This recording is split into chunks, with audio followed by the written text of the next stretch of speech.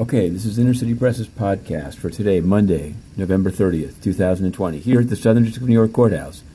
We've covered 10 cases already, but we're going to focus on one that just ended. It was a proceeding in the prosecution of Lev Parnas, Igor Fruman, Mr. Kukuchkin, and it used to be David Correa, but he's now pled guilty. Inner City Press, we sought to unseat David. It was done, and we've put it on Document Cloud. But the three remaining defendants appeared today, telephonically, in front of Judge Etkin. And basically, they want to push back the trial. Some of the defense lawyers said they're due to COVID, they don't want to take the subway. They also want a slew of more information from the government, including about the jury wheel. This is a case, the lead case is U.S. versus Baldy. It has to do with using a limited jury pool during the COVID-19 pandemic, including indicting some people in White Plains where the racial demographics of the jury pool is different. So they've got that. There's also a lot of arguments about disclosing a witness list. Government doesn't want to do that.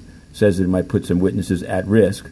And what the timing of disclosing 302 police, investigation reports and Brady and Giglio, as it's known, material.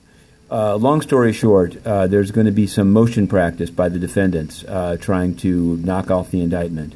And the March 1st trial date is off. There'll be a later trial date.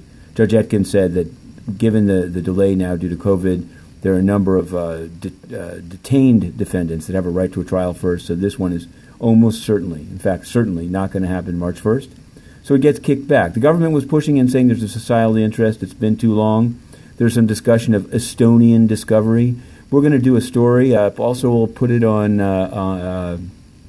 We'll put it out in every format possible, including Substack. Check it out as part of a newsletter.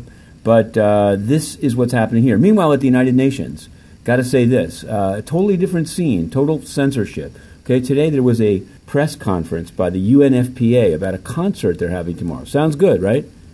Peace through music, except I put in a request to attend the virtual press conference by WebEx, which I do at the IMF and elsewhere, and they had said that you didn't have to be a, quote, UN journalist or UNCA journalist to do it, but they just refused to answer. And maybe the background is that the head of UNFPA, Natalia Kanem, we exposed her as having spent $200,000 in public money on a useless cocktail party.